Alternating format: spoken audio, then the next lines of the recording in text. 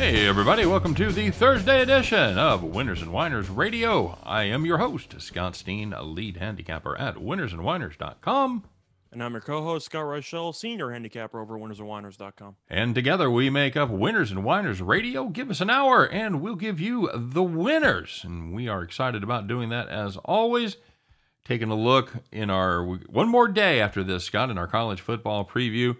As today we take a look at the Pac-12. Of course, we'll be having our Bet the Farm play a little bit later.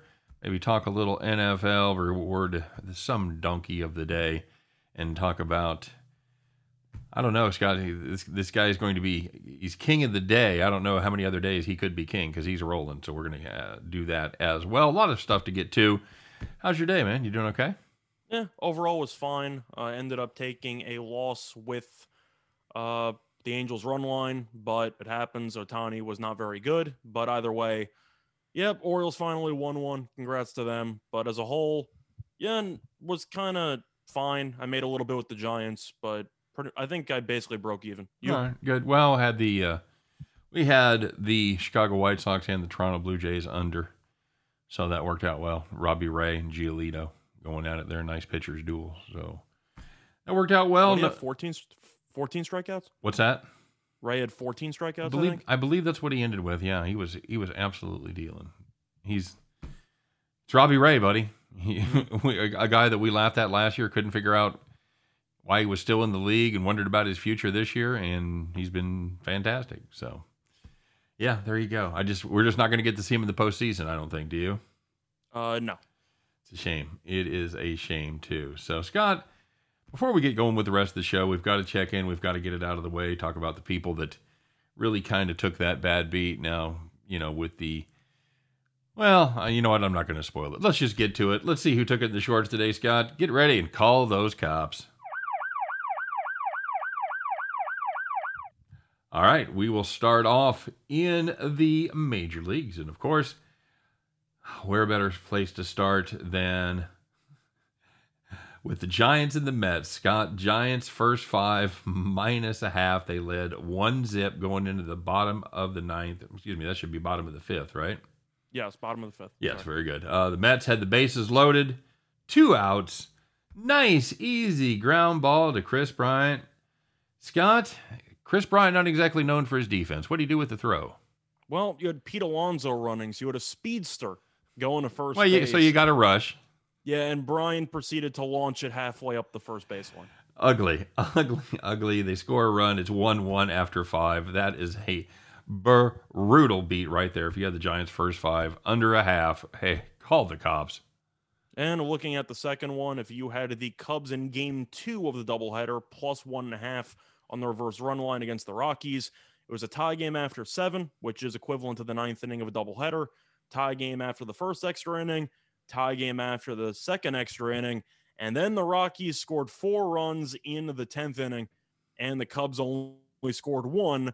Rockies ended up winning 13-10, which is an even worse beat because you probably had to sit there for about an extra hour and a half just to see your team fall apart in extra innings. Yeah, you're thinking, it's a 7-inning game. You're going to be out of there quick, and no, it turns into a Coors Field game. Except it was at Wrigley Field, so beautiful. And Scott, we had to get to it. If you had the Angels on the money line, or worse, the run line, or worse, the alternative run line, you were all of them. You were in great shape. You led 6-2 after 6 innings. We've seen this movie before. Well, we've seen it a lot for the last 3 weeks. Team gets out to an early lead against the Orioles, and they just continue to pile on. Except that is not what happened in this one. Scott, I believe you and I have mentioned the quality or lack thereof of the Angels bullpen before, and that showed up in spades tonight because once the Orioles got down 6-2, they said, you know what? We got them right where we want him, and they reeled off 8 straight runs, my friend. Baltimore, congratulations. The streak is over as they record a 10-6 victory over the Angels. If you had the Angels, sorry guys, it had to happen. Call the cops. Yeah, at the end of the day, I'm curious what the live line was on the Orioles' money line when they were down 4 runs. What do you think is worse, giving up eight runs to Baltimore over the span of about 3 innings, or not scoring a single run against Baltimore's bullpen for about the last 4 innings. Whew, you're going to get some bad breaks as far as scoring runs, maybe hit some atom balls. I think giving up 8 unanswered to Baltimore is worse. The funny part of that game was that they intentionally walked a guy when it was 6-6 to set up the bases loaded because he was second and third. So they intentionally walked the guy to set the bases loaded for a force at every base. Next batter, same pitcher walked him on 4 pitches. You intentionally walk somebody just to walk the next batter on 4 pitches with the bases loaded. That's kind of the rule with intentional walks. You better be sure that you're not going to walk the guy right behind him. So, yep. Brutal. All right. Well, there was some good news out there for players today. If you had one of these teams, you were in a good position. You had a nice, easy victory. Indeed, you were sitting in the rocking chair. So the first one was a day game between the Tigers and the Cardinals. And if you had the under 9.5, you were in good shape. You had 4 runs after 9 innings. However, it was tied 2-2, and we've seen this movie before. But wait a minute, not in this case, because the Cardinals ended up winning 3-2. Tigers went down scoreless in the top of the 10th. Cardinals walked it off in the bottom of the 10th. Really never in doubt. Went to extras anyway, and it still went under by about 4 or 5 runs. Yep, very good, very good. And if you had the White Sox Blue Jays under 8.5, like my premium subscribers and myself did today, you're in great shape. 1-1 going into the 8th inning, and Blue Jays scored 2 in the bottom of the 8th, left the bases full. That was a helpful thing. And they did absolutely nothing in the top of the 9th, did the White Sox, and the game ends 3-1. If you had the under 8.5 White Sox Blue Jays, congratulations, you made a little money, and you were sitting in the rocking chair. And for the last one, we're not going to be talking about baseball. We're going to be switching over to the hardwood with the ladies. You had the Mercury taking on the Liberty. And if you had the Mercury -6, you were in good shape because they were up 13 at half and won the game by 27. Liberty Bibberty, not very good. Crazy about my Mercury. Mm-hmm. You know that song? No. Not a bit. Okay, good chat. All righty. Scott, we had a lot of contenders for this one. We had a couple of strong contestants for this next award. But I believe we've got it right, my friend, because this was a kind of a thing that you and I both said, when it was we saw it on Twitter. Let's find out, Scott, who's wearing that golden feed bag today? Who's wearing the crown of Donkey of the Day?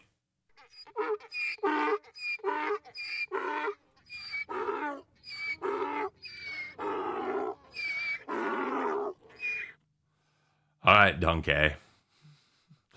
All right, so Scott, they're really cracking down on the foreign substance situation. They nicked Arizona Diamondbacks pitcher Caleb Smith. Had a little sticky stuff on his glove. That's 10 days automatic suspension. But there is kind of a funny story about that suspension, Scott. What is it? Well, you're suspended if you cheat, but apparently you also get paid to not play. I see. So, correct me if I'm wrong, what does the rest of the world call a 10-day suspension with pay? I call that a vacation. That's a vacation. That's right, buddy. That is absolutely a 10-day vacation. And here's the thing. It said he was appealing. Why? What are you doing? I'm assuming it's pure reputation. I guess so. I just don't understand. You're pitching for the Diamondbacks. They are, as we stand right now, 42-85. They're not making a run. I don't care how good Caleb Smith is, how many starts he doesn't miss. They're not making a run. 10-day suspension with pay. Not exactly what you'd call the big stick. You give him a little carrot, but you're not giving him much of a stick there, my friend. I don't get it. I don't really understand the idea of the punishment itself. I know, of course, we're making jokes about how bad the Diamondbacks are and how Caleb Smith should be embracing his time off from losing, and the actual punishment should be having to play extra games for Arizona over the next couple of weeks. Absolutely. But for the sake of the MLB, who are the donkey of the day in the situation, how do you punish somebody for cheating by letting them take time off and giving them a normal salary? And see if they can get a little better at cheating. That's the way it works in prison. You get to go into prison for some minor crime and you come out, you're a master criminal. That's the thing with Caleb Smith. He's going to be able to check all those YouTube videos on how to get away with it. I don't care for it. I don't. By the way, I just looked up and I noticed, are Are you in a work farm, Scott? Did you get convicted of like traffic tickets or something? You got that background behind you. You've got kind of the white shirt with the collar.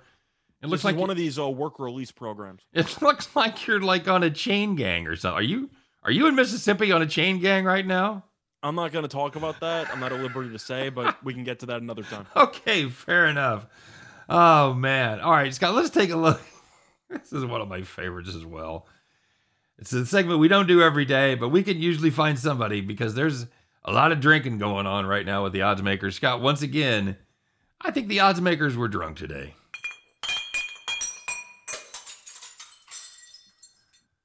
Take it away, inmate. So, looking at the odds makers are drunk, you had the Mets and the Giants going at it, and I mentioned that I actually had the right side on that one personally. The Mets were minus 110 against the Giants. Now, the issue with that is that the Giants have the best record in the major leagues, and the Mets are imploding as we speak. The Mets had lost 9 of their last 11 games going into that matchup against the Giants, and yet it was a pick'em, which doesn't really make any sense. And the Giants, shockingly, won another baseball game. They won 3-2. So my question is, regardless of the fact that Walker was definitely a better pitcher than Cueto, we mentioned it on the MLB recap yesterday, don't the Giants have to automatically be minus 125 no matter who's pitching against the Mets? Yeah, pretty much, because unless DeGrom comes back, I think that'd be the only exception. But we talked about that. We gave every reason in the world why we hated Cueto, and then said, yes, the Giants will probably win because the Mets are terrible and they can't score. And that's exactly what happened. Not really much more to add. Alonso single-handedly stranded about, I don't even know, 6 runners on base yesterday. He was awful. Wasn't pretty at all. All right. And we're going to wrap it up here with, this is probably the most phenomenal sports story of the day, Scott. We are always looking for that hero, that gambling hero, that guy that always comes through for us, and the guy that's on the incredible heater. And you don't get more heater-tastic than this young fella. It is time for our gambling hero.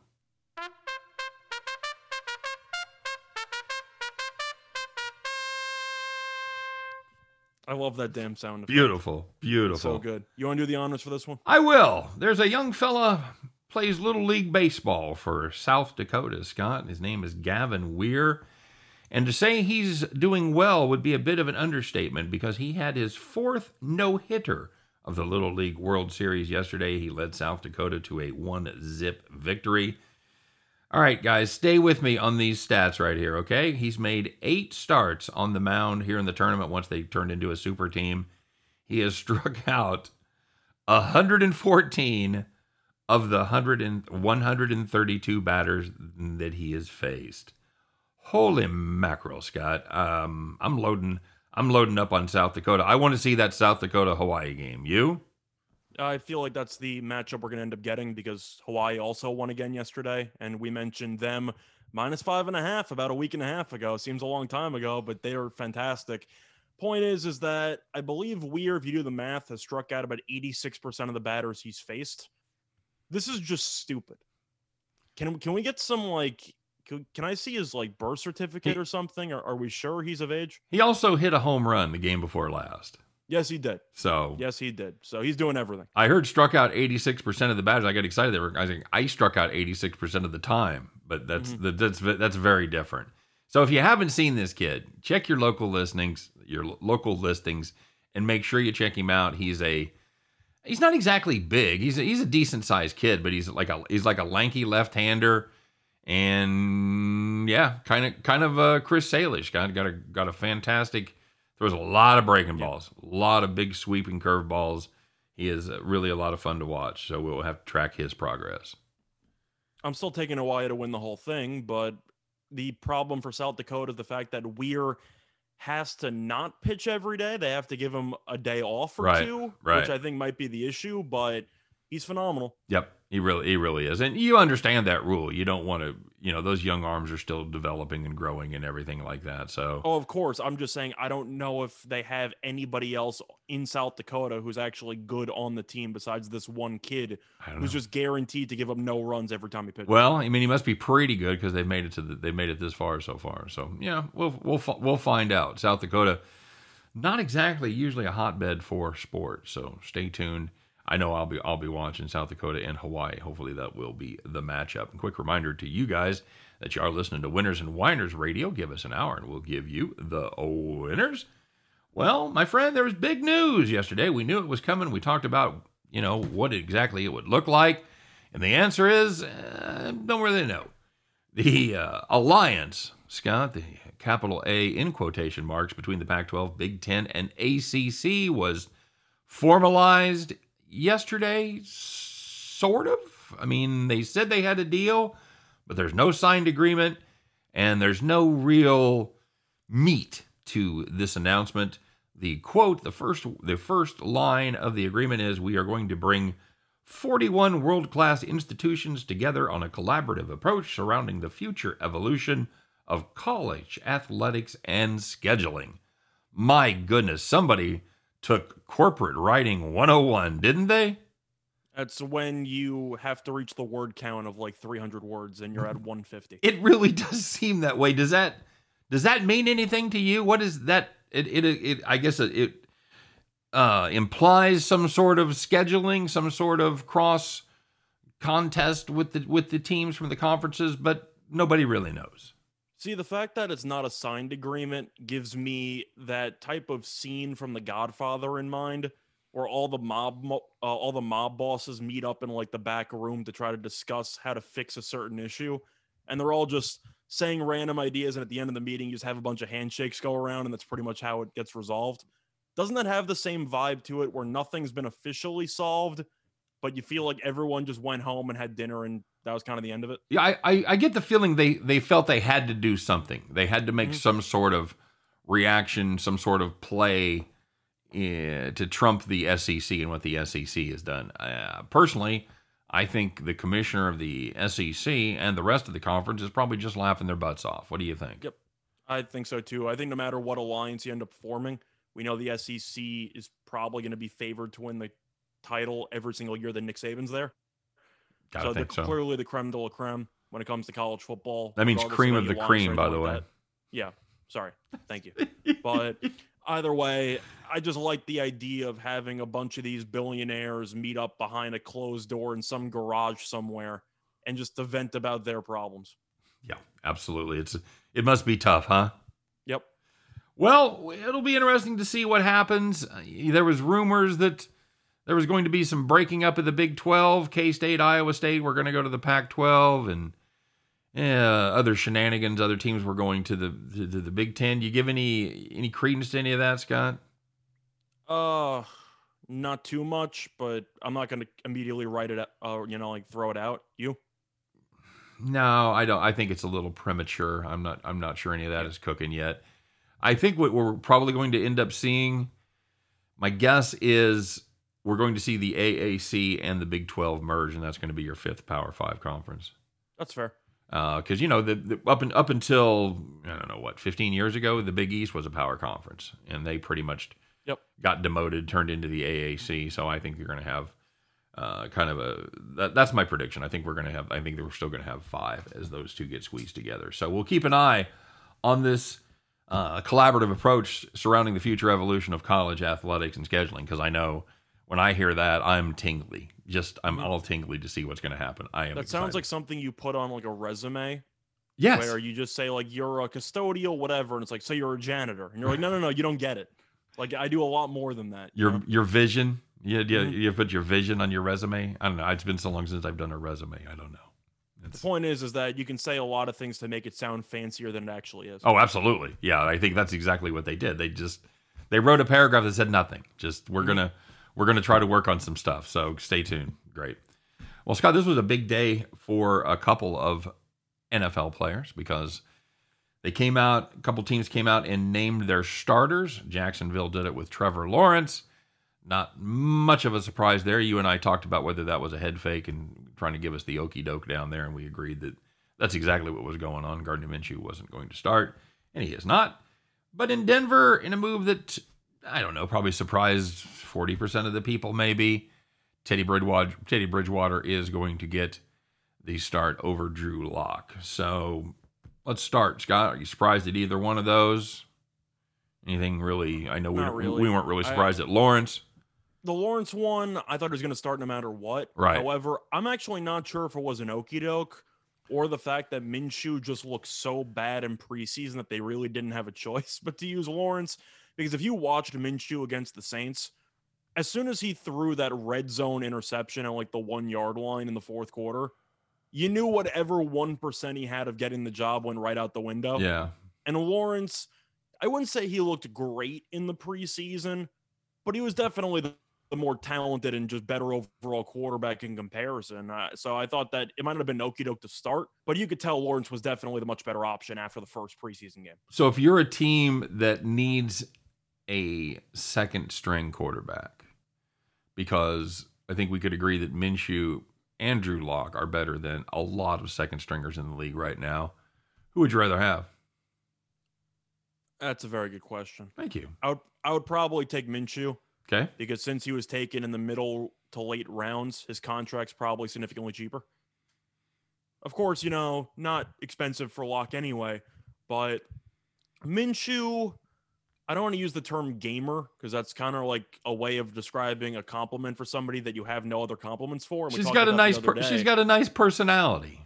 Pretty much. But the point is Lock I've seen, and I really haven't seen many positives from Lock in his career. When he was a starter, a lot of really bad outings. Minshew's had some moments. So if I had to pick between the two, I'll take Minshew. But they're both not exactly great options for a team that has Super Bowl aspirations. Let's put it that way. Well, I don't think many teams with Super Bowl aspirations are hurting for backups. No, correct. I'm saying in general, if you're talking about a team that's desperate scenario, help me please make the playoffs, I'd rather take Minshew. How about Dallas? If Dak got injured, that's what would you rather have one of those two guys than Gilbert sitting on the bench? I probably would, okay. But at the end of the day, it depends on what you think either of them are worth. I'm assuming Minshew would probably fetch back a third, maybe. That's a stretch. Yeah, I think Lock's probably in the same market, maybe a 4. Yep. But I think Minshew is a little bit better out of the two. You? I think Minshew has a higher floor, and I think Drew Lock has a higher ceiling. Okay. So if you want consistency, you want a guy that's going to be able to just hang on to the status quo. I think Minshew gives you the better shot. If you want somebody that's going to win you games and lose you games, man, Drew Lock's your guy. I think there's two surprises that I kind of have with the quarterbacks that have been announced or not announced. Okay. And I'm going to focus on the ones that have not been announced. I'm not surprised by Lawrence and Bridgewater. I know Lock was great in preseason, but with a defensive-minded head coach and a quality defense, you try to win the turnover battle as much as possible. Sure. And Bridgewater basically guarantees you winning that turnover battle because, for better or worse, he's a game manager, and you can kind of live with that based on how the team's supposed to play out roster-wise. But the two surprises I have are the 49ers and the Saints, because the 49ers still have not officially announced who the quarterback is. Shanahan keeps getting asked about it, and he keeps hinting. I have a good idea of who I'm going to use. And Jimmy G is just laughing on the side. I'm like, just announce it's Jimmy G. Like, what's the point? Like, what are you going to do? But the one that surprised me more is the Saints, because we all know Winston's going to start. That's kind of a no-brainer.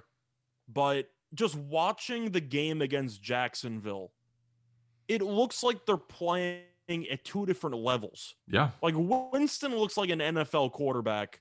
Taysom Hill looks like he should be a quality college quarterback. Yeah, I was going to say, he looks like he ought to be starting for like Georgia Tech or something.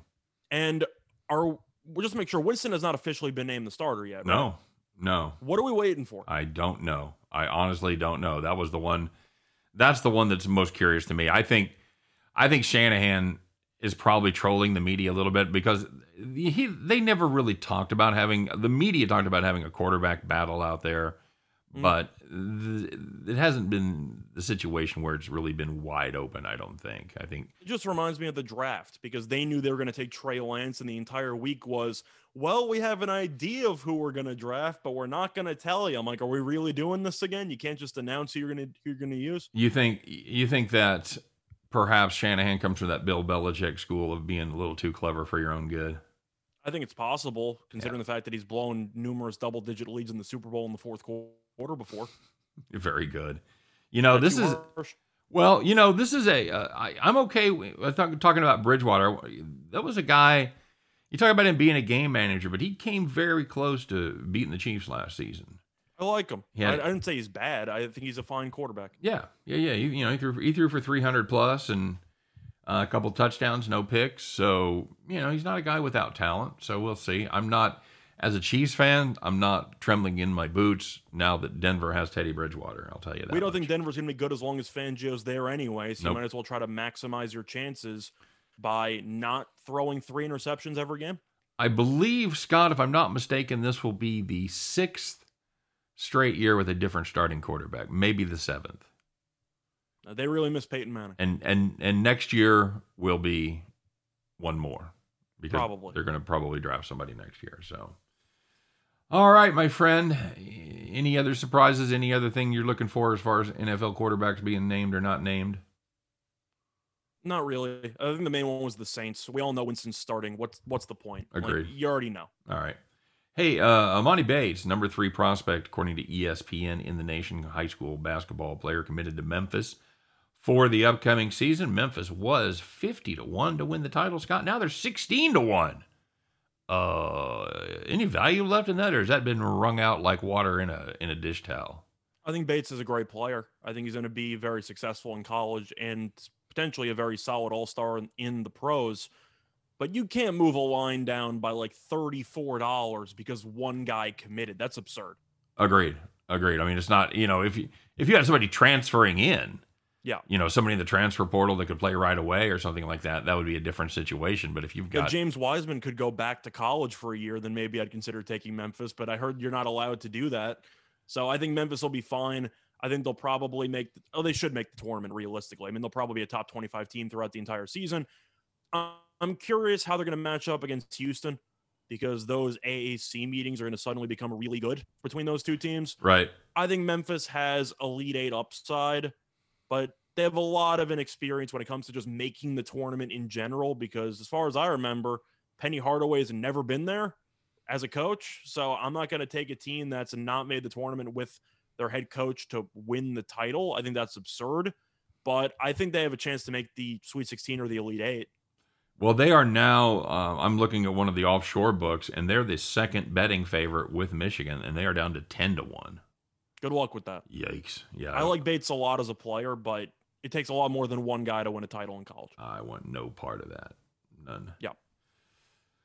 All right, my friend. Well, of course, is there anybody you like? I mean, Gonzaga is the favorite at 7-1. I know it's a little early, kind of doing some look ahead here. You think there's money? You think there's value on the Zags at plus 700? Well, based on your beard, I know you like Gonzaga. Still got the Timmy, man. Still got the Timmy, buddy. I think they're obviously the team to beat. I don't know. I'm not taking them. You don't take the chalk at this point. I can't. No. With Gonzaga, this team has found more ways to blow golden opportunities than other teams have in a while, or for the last couple of years. I can't do it. This team is going to look so good in that conference all year long. And then they're going to go into a random Elite 8 game or a Final 4 game, and something's going to go wrong and everything's going to hit the fan. Happens every year. It is kind of their MO, isn't it? Yeah. I think Michigan has value based on their number, not offshore, but if you're looking at another book, UCLA, I'm not exactly sold on Cronin winning a title, but they did impress me with the run last year. There really aren't many teams that I just say, wow, I have to bet you. Mm-mm. But I'm not betting Gonzaga at that price when they've proven time and time again they just can't win the big one. Okay. Yeah, that's fair enough. It's hard to look at their body of work and say, well, that's a team that can definitely finish the job. And I think part of that has to do with the fact the conference they play in. I don't think they're that battle tested. I don't believe they lost Jalen Suggs, picked up a 7-footer that's about 120 pounds, and they're supposed to be even bigger favorites than they were last year. I don't buy that. Yep, that's a legitimate point. It's going to be anxious to see that kid play because he is a toothpick. Yes, he is. He can shoot, but he's probably going to fit in well with that offense eventually. But I can't believe he's going to make that big of an impact in his freshman year. So, all right, well, that's going to wrap up the first half of the show. You guys stay tuned. We're going to be back for the second half. We're going to start off and take a look at the Pac-12, because they still exist for now. So we're going to be back with our preview right after this message. Stay tuned, everybody. So, Scott, last time we were out in Vegas, every time we were trying to have a nice meal, what is the number one question you kept hearing whenever we were at dinner? Are you going to finish that? What? Appetizers, entrees, sides. You're always asking if I was going to finish what I was eating. Okay, hey, in my defense, you eat slower than a turtle on Xanax. But, okay, let me make the question a little easier. What's the number one question you would get from people when you tell them you work for Winners and Winers? What's Winners and Winers? Exactly. So what do you tell them?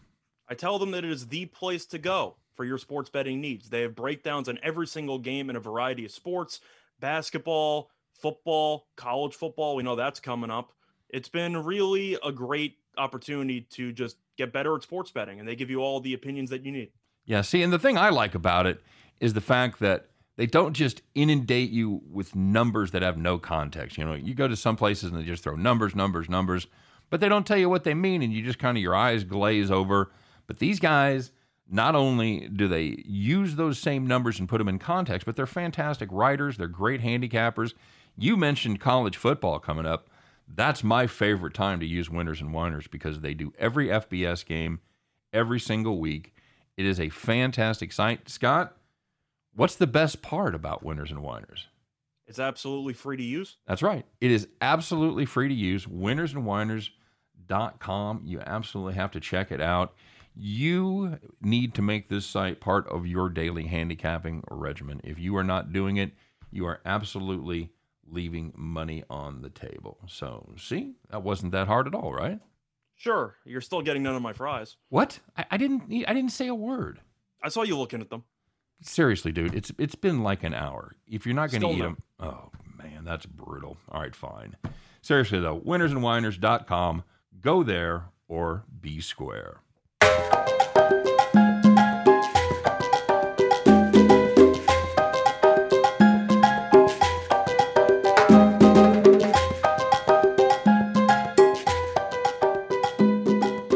All right, guys, welcome back to the second half of Winners and Winers Radio. Give us an hour and we'll give you the winners. And Scott, we're getting ready to give the winners right now as we take a look at the Pac-12. It's still a thing. So, I don't know, Scott. This is an interesting conference. To me, it's a little top-heavy. It's a lot like looking at kind of like the ACC. You've got North Carolina, you've got Clemson, and then you got everybody else. And to me, that's the way this one kind of breaks down as well. You've got Oregon, you've got USC, and then you got everybody else. Thoughts? Well, according to odds, you can throw in about 3 other teams in there because the ACC has Clemson ahead of everyone else. Then you have North Carolina and Miami, not totally blown out of the way in terms of odds, but they're still somewhat there. For the Pac-12, you have Oregon, you have USC, you have Washington, you have Utah, you have Arizona State. So you got really, I would say, 5 teams that have pretty lowish odds to actually get it done in terms of plus money. I stand by my statement. Okay. I just don't. I meant solely based on betting odds, not just based on what we actually think of these teams. Yeah, you've got the Oregon's plus 250, and actually Washington is the second betting favorite at plus 350, then USC at plus 400. I don't know. Can you sell me on this Huskies team?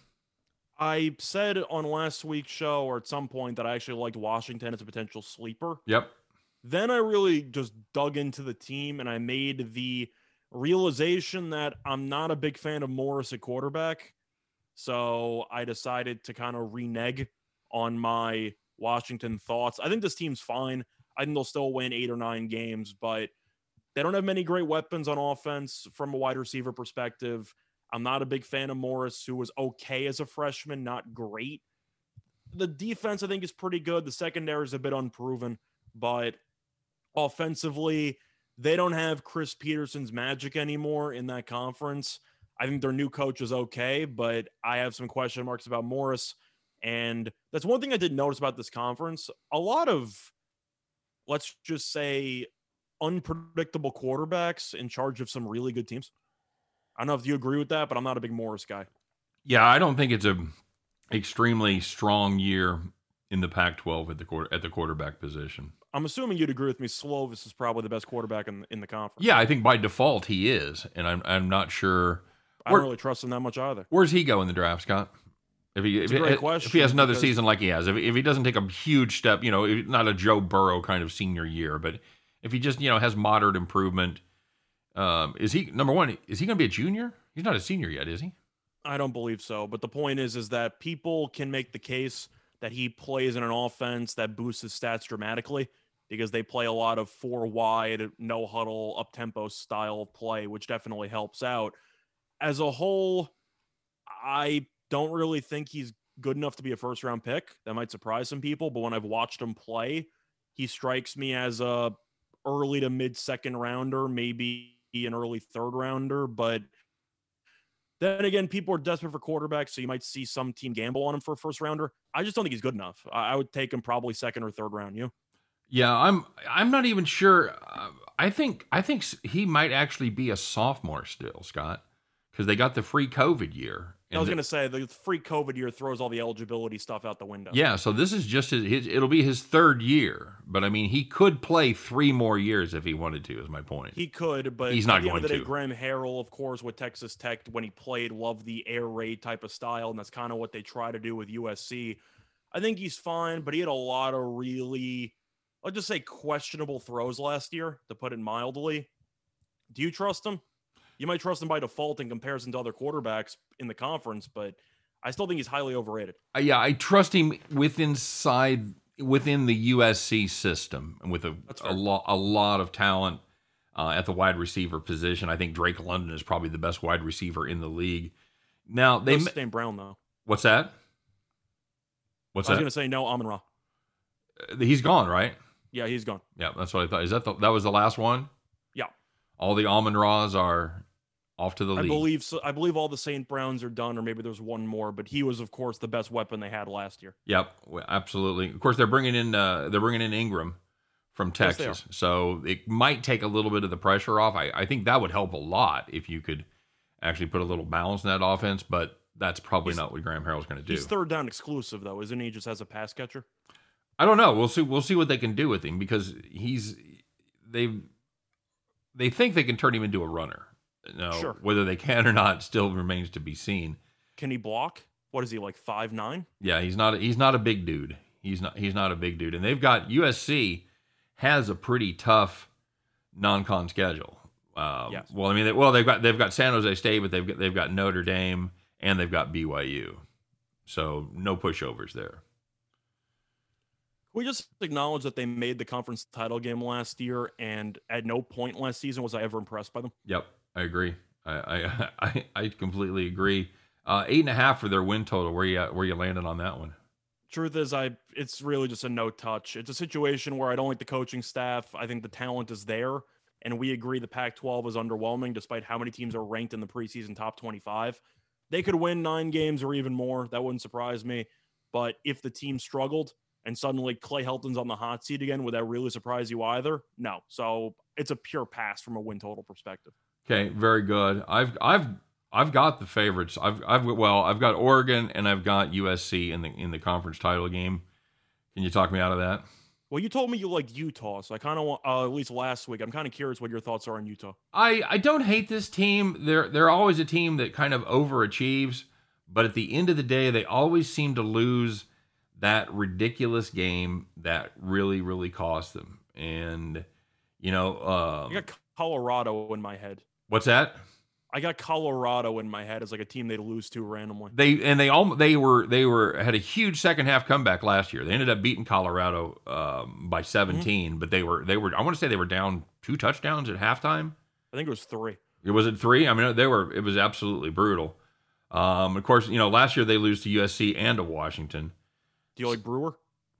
I'm okay with him. I think he's in the right system. You? I definitely think that he's an upgraded quarterback, and based on how quarterback health was an issue last season, it's definitely what they needed during the offseason. But I like this team. I think they'll be good. I'm not sure if they can get over the hump, but would we agree that Whittingham is probably the best coach in the entire conference? Yes, I would probably say that. And this is a team, this Utah team, they are fantastic as small dogs. They're 20-5 over their last 25 as a dog of a big dog of more than 7 points. So they are, whenever they are undervalued, whenever they are unappreciated, they are undervalued. So yeah, But now definitely. we got to take time to talk about the huge alpha dog in the conference, because this team has the potential to be really, really good. I'm not sure if they're going to live up to those expectations, but we got to talk about Oregon. Oh, I thought you were talking about the Beavers. Very close. Close in proximity, but no, I was talking about the big brother to the Beavers, the Well, Ducks. well, we're going to find out soon, Scott, because on 9/11, never forget, it's going to be the Oregon Ducks and the Ohio State Buckeyes That's a great game. at the Horseshoe. So It's a great game. that should be a fair amount of fun, huh? I'm taking Ohio State, but that should be a great game. I think I'm interested in taking Stony Brook the next week plus 40. That's a potential option there. But just to go through Oregon quickly, of course, they've won the conference title the last 2 seasons. They have a brand new quarterback. Their original one ended up transferring out to Texas Tech.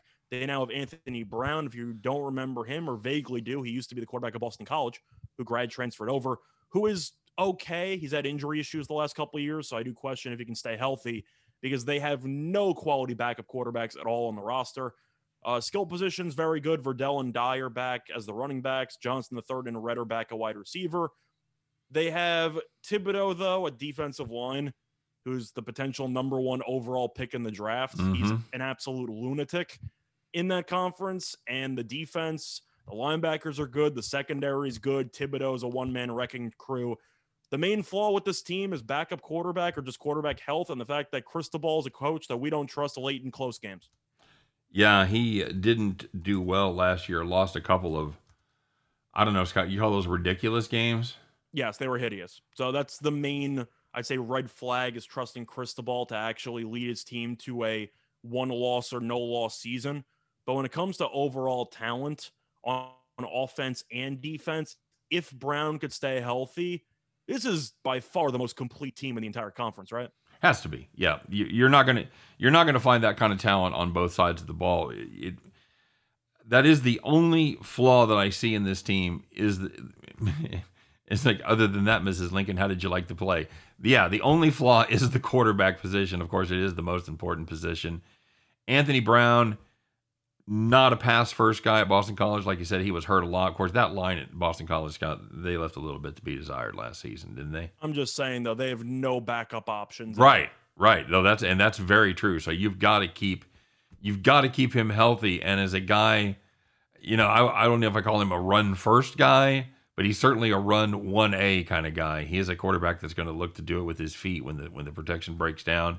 And you put yourself in that position, you're going to take a lot of shots, and eventually one of them is going to pay off, and you're coming out of the game. So they're going to have to get somebody that they can trust, at least to hand the ball off and look confident on offense, because I would say, based on his past and the style of his play, Anthony Brown misses a minimum of 2 games. I think that's fair, but I think we would agree that Verdell and Dye are definitely good safety options to have to carry the ball about 20, 30 times a game. Yes, absolutely. If you got to just play ground and pound, you can absolutely do it with this team, and the defense, I think, will be there for you. So give me your official prediction. I gave you mine.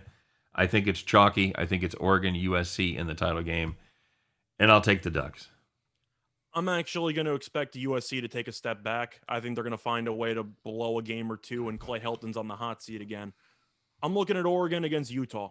I actually really like this Utah team the more that I looked at them. It was originally going to be Washington as a team that I thought could make a run. I don't think they have enough to overtake Oregon, so I'm not going to go with them. But I think you'll see Oregon and Utah in the conference title game. And as tempting as Utah plus 600 is as a sleeper on FanDuel, I just think Oregon's too deep. If Brown could stay healthy for the majority of the season, they might be able to just win games by defensive touchdowns alone. This defense is absolutely ferocious. Yep, they really are. And you have no interest in Arizona State? No, we were actually we talked about them before we went on air, but we haven't talked about them since we went on air. We both think Jalen Daniels is highly overrated as a quarterback, and Herm Edwards has done a pretty good job of bringing a program back to relevance. But there's a difference between relevance and winning 7 games and suddenly winning 9 or 10. I think this team's highly overrated. Now, for win total, I thought about them under. Their schedule is actually quite favorable, which is why I decided to stay away from them from a win total perspective. Right. But Daniels is a guy who people keep expecting to have a sudden rise where he would be a phenomenal quarterback. I'm not sure if he could even throw because he runs a lot for a quarterback. Yeah, he threw 17 touchdown passes as a freshman, and then of course last year they played just 4 games. So he's not the same size. He reminds me a lot of Khalil Tate. Yeah, from Arizona. Yeah, I think they're similar. I can see that. Herm's 17-13, 3 years as a coach. And he does have some starters coming back. Got 9 coming back offense, all 11 on defense. But they've got the NCAA investigation going on. And that's always a distraction. His job could be in jeopardy. I don't know. We'll see. And they've got a tough road schedule. They've got to go to BYU, UCLA, Utah, and Washington. I'm probably going to lean under the win total there, and I definitely don't think they take care of business in the South. What's your favorite win total, buddy? My favorite win total, I found an absolute gem. I found another situation where every book had one number, and I found one book that had a different number. Okay. Oregon State. It's the Beavers. The win total in every book is 4.5. However, I found an under 5 at -135 on DraftKings. Okay. Now, for the record, you might push. There's no chance this team wins 6 games. No chance? No chance. Okay. Yeah, you can go through the actual roster. They lost their best player in Jefferson, who was the running back there for what felt like about 30 years. He's no longer there. They have an underwhelming running back core without him. They have Gebbia as the quarterback, who was really average at best last year, but I would describe him as being streaky, not very good. Out of conference schedule at Purdue, Hawaii, and Idaho. Idaho, of course, is awful to win that one. At Purdue, I think they'll lose. Are we sure they can beat Hawaii at home? Because I'm not even sure they could beat Hawaii at home. That game actually seems close. Yep, agreed. And then you go into their conference games, the tough ones, at USC, home against Washington, home against Utah, home against Arizona State, at Oregon. Even the home games, they might go 1-4 at best in those. I think this team goes 4-8, maybe 3-9, but they're definitely not going 6-6. Okay, fair enough. That's solid. I'm going to play the Arizona Wildcats under 2.5, Scott. They're bad. This is a bad team, and they've got most likely 2 non-con losses as they start the season with BYU and then entertain San Diego State. San Diego State always very tough on the defensive side of the ball and can run the football. Then they go back and they play Northern Arizona. There's no guarantees there. That Northern Arizona team is that the Lumberjacks, Scott? That's Southern Utah. Yes, Northern Arizona is the Lumberjacks. A fair program. They're not bad for an FCS school. So they may give them all they want, but even if they go 2-1, or 1-2 in the non-con, they've still got to come up with 2 other wins in the conference part of their season, and I just don't see it, Scott. They go to Oregon, they go to USC, they go to Washington State, they go to Arizona State. I don't know where 2 more wins are going to come from in that schedule. I will take the Arizona Wildcats under the 3.5, and we're going to get plus 105, 2.5 rather, and we are going to get plus 105 on that play. Is it wrong if I said I would feel better about that play if Kevin Sumlin was still the head coach? No, I think that's a legit point for sure. But yeah, I just picked Oregon State for the number alone. I think worst case is you're pushing. Yep. That team, you can look at the roster. I'm sure you have. If you're listening to this, then I'm sure you can just look at the roster too. This team's just not good enough. No, not good enough to be in that Pac-12 at all. So, All right, buddy. Well, you are listening to Winners and Winers Radio. I mean, not you, Scott. I know you're listening as always, but you are listening to Winners and Winers Radio. Give us an hour, and we'll give you the winners. And Scott, it is Thursday. Getaway day in the major leagues. Not as many early games as usual, though. We've got we've got a fine smorgasbord of contest here to carve up, my friend. So get us started. What do you got? So, looking at the games on the card, I am kind of intrigued by the Dodgers tomorrow at around minus 143, taking on Darvish with Scherzer on the mound. Darvish has been a pretty interesting pitcher this season because people remember him being very good to start the year. Then he's had some recent injuries and he really hasn't been as sharp lately. Meanwhile, Scherzer on the Dodgers, shocker, wins a lot of games. I got to like the Dodgers there, don't I? I think you do. Darvish hasn't been good last 2 months since the 1st of July, 7.13 ERA. And the injury issues. Yep, too. And then he's just coming off. He had the back spasms. So he's got a decent whip, Scott. He's got a 1.27 whip over that period of time. But you're like, well, how do you have a 7+ ERA and a 1.25 whip? I'll tell you why. Home runs. Yeah, you give up 11 home runs in 35 and a third innings. That'll do it. So not the best team to face if you're prone to giving up the long ball. I agree. You have one game you like? Do I have one game I like? Oh, Scott, I have so many games I like. We're taking turns here, so I'll let you go next. All right, fair enough. I like Chris Sale over John Gant. How about that? Is that a run line? No, I think I was just messing with you because the odds are absolutely prohibitive. You're about +2 or -290 or so. Yeah, the John Gant experiment. He's been decent out of the pen. He's not been good as a starter. Chris Sale, he's been dealing so far, Scott. I'm kind of loath to back this Boston team right now. I don't have a lot of confidence in him, but I think you wanted to make a run line play on the Boston Red Sox. You could do that. You could also probably get I don't know, Minnesota under 3.5. No, I like the run line on the Boston Red Sox. I think they take care of business against John, not Mudcat Grant. Yeah, and looking at another game I gotta like the Yankees. You're looking at them playing in the Coliseum in Oakland at a pretty late game at around 9:40 p.m. Eastern time. Taillon's on the mound. He's been good. Caprillian's been good at home this season. As a whole, though, Yankees, they've won 11 in a row. This team's been fantastic, and you're looking at them at around minus 110. I see offshore you can find them minus 106. They've won 11 in a row. It's one of those where just based on principle, the Yankees should blindly be laying like minus 125 here. I'll take around minus 110. Yeah, we talked about that before. It's a very similar situation. Not only have the Yankees won 11 straight, Scott, they're 23-5 over the last 6 weeks. That's and Taillon, you know what? I wasn't a backer. I think I've come around on him. He's been good lately. He has won 7 straight, ERA 1.99. That's flat getting it done right there. I see no reason not to back the Yanks. I think you're getting a great price on them. This Oakland team, I don't know if they're done, but that bullpen's falling apart though. Trevino's trying to close and he can't do it. Can't do it. So as long as the Yankees bullpen stays in good shape like they have been, I think there's a good chance that they just keep that winning streak going. Any interest in bad Brad Keller against the Cooch?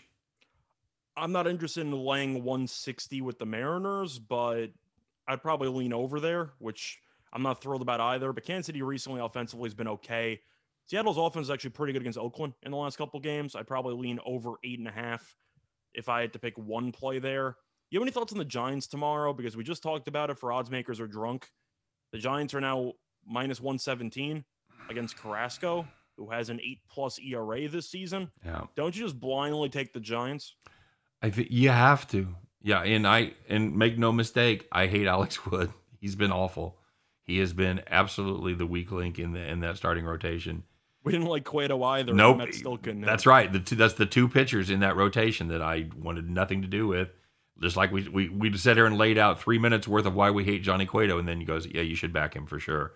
And that's exactly how it worked out. I feel exactly the same here, except Carrasco, I don't think has been as good as whoever Cueto went up against yesterday. Taijuan Walker. That's right. Oh, yeah, Taijuan Walker has been actually very good. So Carrasco has not been very good. I think it's a steal. I think you're getting a great price on, we'll say it again, the best team in baseball right there. Got to lay the wood. Yep, I agree. What else you got? Well, looking at everything else, I got to look at the over, which is annoying with Texas, but you got Hentges against Lyles and 9.5. I mean, based on the pitchers alone, don't you kind of have to just take at least a first 5 over or something? Yeah, there's going to be some runs scored there. Even if Texas is involved, I think you have to do that as well. So, yep. All right, my friend. Well, it is time to get to it. You and I have put our heads together. We have come up with our best play. We save it for the end because that's how we roll. We like to build the suspense. We've got a good one cooked up today, Scott. So let's see what we got going. Everybody get ready. Hitch up those overalls. Put on your straw hat. Climb up on the John Deere and fire that sucker up because it's time for Bet the Farm.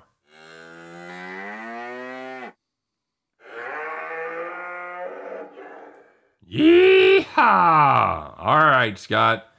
I'm thinking this is the first time we have ever made this particular play. We are going to take a look at the Arizona Diamondbacks against the Philadelphia Phillies. We're going to take the Arizona Diamondbacks to win. No, we're not. We're not going to do that. We're going to take them team total over 3.5, though, minus 115 at BetMGM. You know, you might think, well, Diamondbacks, not a great team. They don't score money. You know what? They've scored at least 4 runs in 3 of their last 4 and 7 of their last 10. Zach Eflin goes for the Phillies. He's been on the shelf since the middle of July. He's probably going to be in the neighborhood of 60 to 70 pitches. Our official guess is 65 pitches.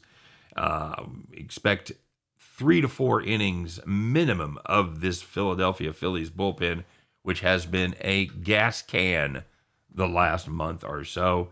The Phillies overall, they've allowed 4 runs in 5 of their last 7.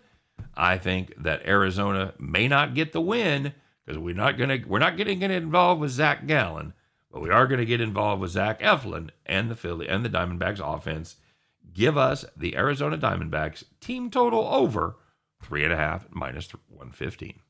Plus, we talked about how the Phillies bullpen should probably pitch around 3 to 4 innings. That's assuming that Eflin even pitches well, because he hasn't pitched in about a month because of injury. There's a decent chance he goes 3 innings and gives up 3 runs here, because it's one thing if you want to do some rehab starts against minor leaguers.